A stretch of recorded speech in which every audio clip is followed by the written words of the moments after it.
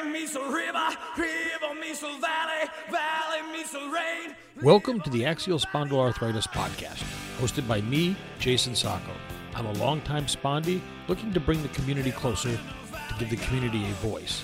I'll be reaching out to organizations, doctors, nutritionists, and anyone that I think can help increase our spondy quality of life. Enjoy and learn what is available to make your life better. Hello and welcome to this week's episode of the Axial Spondyloarthritis Podcast. I wanted to take a minute here to point out that in the show notes, I always put a link to going out to the Faces of Ankylosing Spondylitis that was started by Cookie Hooper. Well, she's been in all the ankylosing spondylitis forums, so she's out there and very active and very visible to everybody, a great asset to this community. Her starting the Faces of Ankylosing Spondylitis is what led me to start this podcast. Originally, I titled it The Voices of Ankylosing Spondylitis.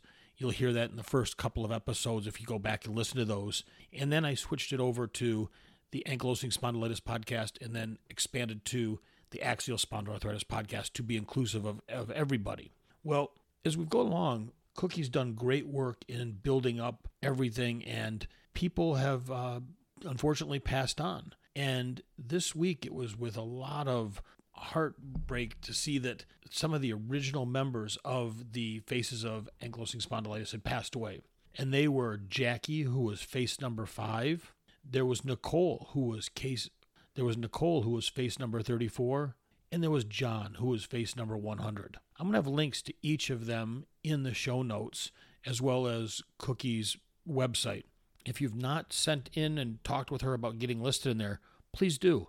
It was just a real shame to see 3 people right off the bat. So that was just, it was just a sad thing. And make sure that if you're lonely, if you're depressed, if you're feeling anxious, reach out to somebody. You don't have to go through this alone anymore. Those of us that did go through it alone because there was no way to reach out to others, we're now here to support you as you go through your journey. So reach out to somebody. There's such good resources available, whether it be somebody in the forums, just posting in the forums to get feedback from everybody, the different numbers that are available to call, whether it be the suicide prevention number or any of those. Just reach out to somebody. Don't suffer alone through this. We're all here to help you. On a separate note, and a much better note, I wanted to say that just got downloads from the 133rd country to, tap into this podcast. And that was from the Ivory Coast in Africa. So again, welcome to whoever downloaded those episodes. It's great to have you here. Please feel free to reach out through the website, spondypodcast.com. I appreciate it. And then I also wanted to thank the person that did a donation at buymeacoffee.com. It was a little bit of a snafu and I inadvertently deleted their name. If you'll please reach out to me, and I thank you for that donation. If you'll please reach out to me, I will mention you on next week's episode. Let's get into today's episode. Today I want to talk about, the article, as you saw from the name, was intense pain and invisible damage, what x-rays and MRIs can't reveal. This episode is really around non-radiographic axial spondyloarthritis. And originally they were thought of as 2 separate conditions, but now more and more people are thinking of them as linear, that you start off kind of in that non-radiographic, and some may progress to the full-on radiographic or ankylosing spondylitis, others will not. But either way, it's thought of more of as a linear journey now and not 2 entirely separate items. So this particular article talks about some key takeaways. And again, I'll have a link to it in the show notes for you to read more in depth from the links that they provide. But its key takeaways are non-radiographic axial spondyloarthritis is an early form of spondyloarthritis that doesn't show up on x-rays. It can take some people up to 10 years of disease activity before inflammation becomes visible on x-rays. Although MRIs can detect axial spondyloarthritis inflammation earlier than x-rays, the results may be inconclusive, and then pain associated with non-radiographic axial spondyloarthritis is as severe as that of radiographic axial spondyloarthritis, also known as ankylosing spondylitis, the more advanced form of the disease. So again, think of it more as a linear path, starting on the non-radiographic side and progressing to the radiographic. So as we look at this, we sit there and say, okay, axial spondyloarthritis, it's a chronic rheumatic disease that causes intense pain and damage. We all know that. It's mainly in the spine and sacroiliac joints where the hips and the spine connect. And they say mainly, but that's not true. In me, it's basically affected every joint but my knees, luckily. Everything else has been abused in one form or fashion by AS. The most common early symptoms of axial spondyloarthritis are the chronic low back pain that starts before age 45. My case, mine started when I was about 10. I was diagnosed at 14. We're all different. I've seen all the age ranges. Back pain in axial spondyloarthritis is inflammatory in nature. It goes on to say, unlike mechanical back pain caused by a strained muscle or an injury, the inflammatory back pain improves with physical activity and worsens with rest. Well, we can all tell you that, you sit down after walking a little bit and then you go to stand up again and you're like, oh my God, I feel worse than when I just was standing up. I should have stayed standing up. And you can read more about this in the early signs and symptoms of spondyloarthritis, a link in the article that I'm going to share.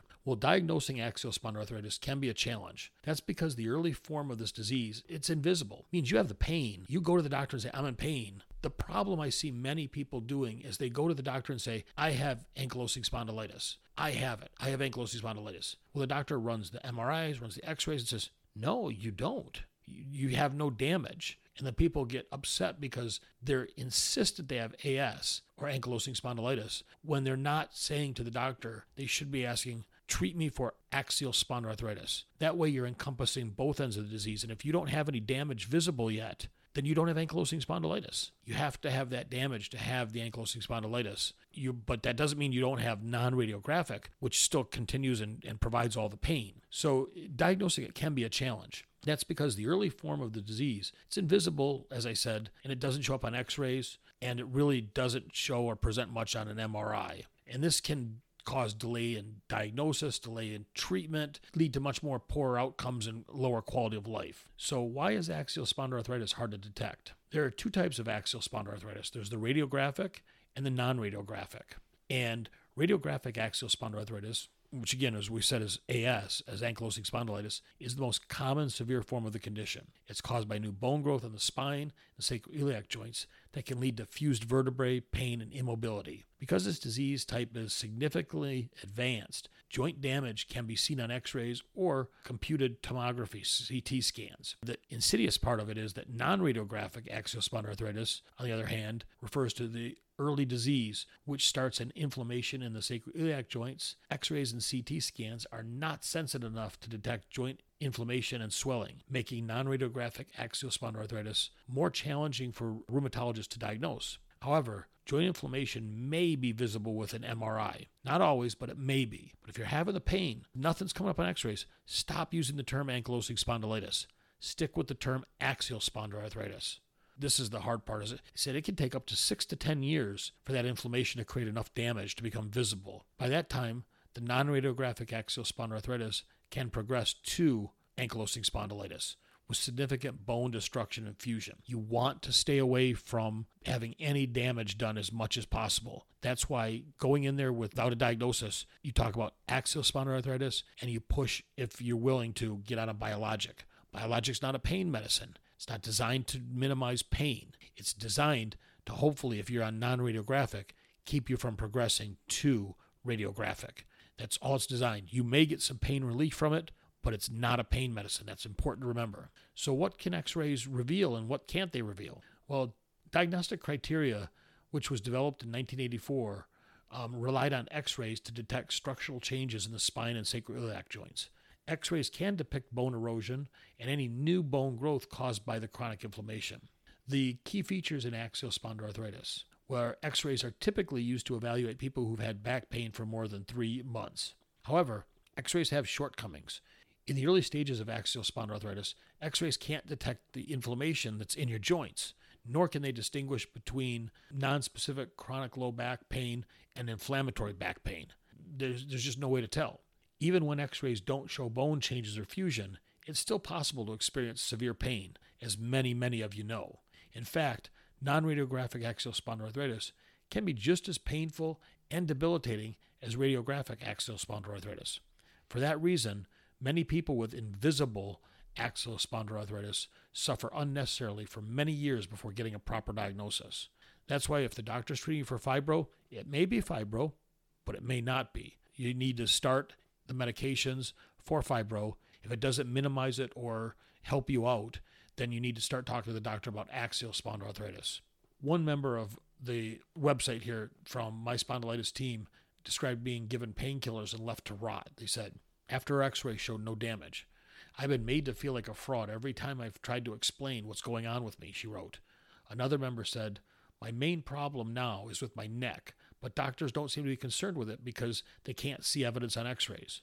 And that's for those reasons, MRIs are now considered the imaging method of choice. So what MRIs might miss? Well, MRIs increase diagnostic accuracy, which is great. It detects both active inflammation and structural changes in people with symptoms of axial spondyloarthritis. Even when the joints look normal on x-rays, MRIs also provide less radiation exposure than x-rays.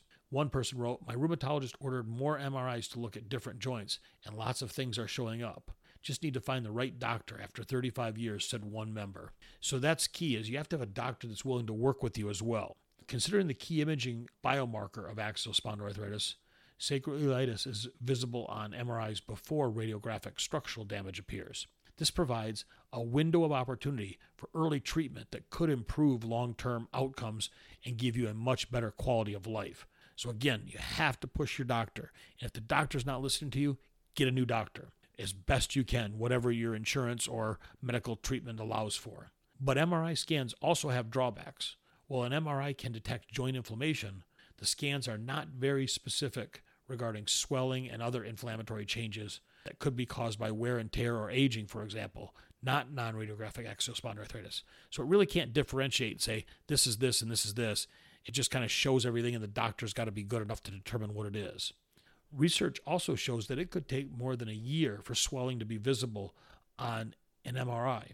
That means that scans can appear negative even if people who have AS require expensive future MRI follow-ups. An MRI is not cheap. You're going to have to see what your insurance covers, how often they'll cover it. So it's just a big dance you have to get good at advocating for yourself. The MRI scans can monitor the progression of AS over time from non-radiographic to radiographic, but sometimes the disease never progresses.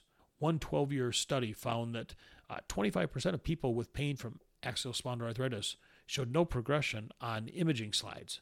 So imagine that. You've got all the pain, you have no progression, which means you're kind of going to be limited on some of your treatment options based upon the current diagnostic criteria. And that's, again, where you have to really push for doctors to be aggressive with you. For this reason, rheumatologists now look at the entire clinical picture when diagnosing axial spondyloarthritis, including symptoms, family medical history, physical examination, blood tests, and imaging scans. I went for all these x-rays and MRIs. They found nothing in my neck or left side shoulder or hand. Frustrated, said one person. Another said, if my doctors had listened to the symptoms and not relied on x-rays, they might have figured it out. So remember, you're not alone. If you need help, there's all the different support groups that are out there. The webpage that I took this article from, they have support systems. All the forums on Facebook.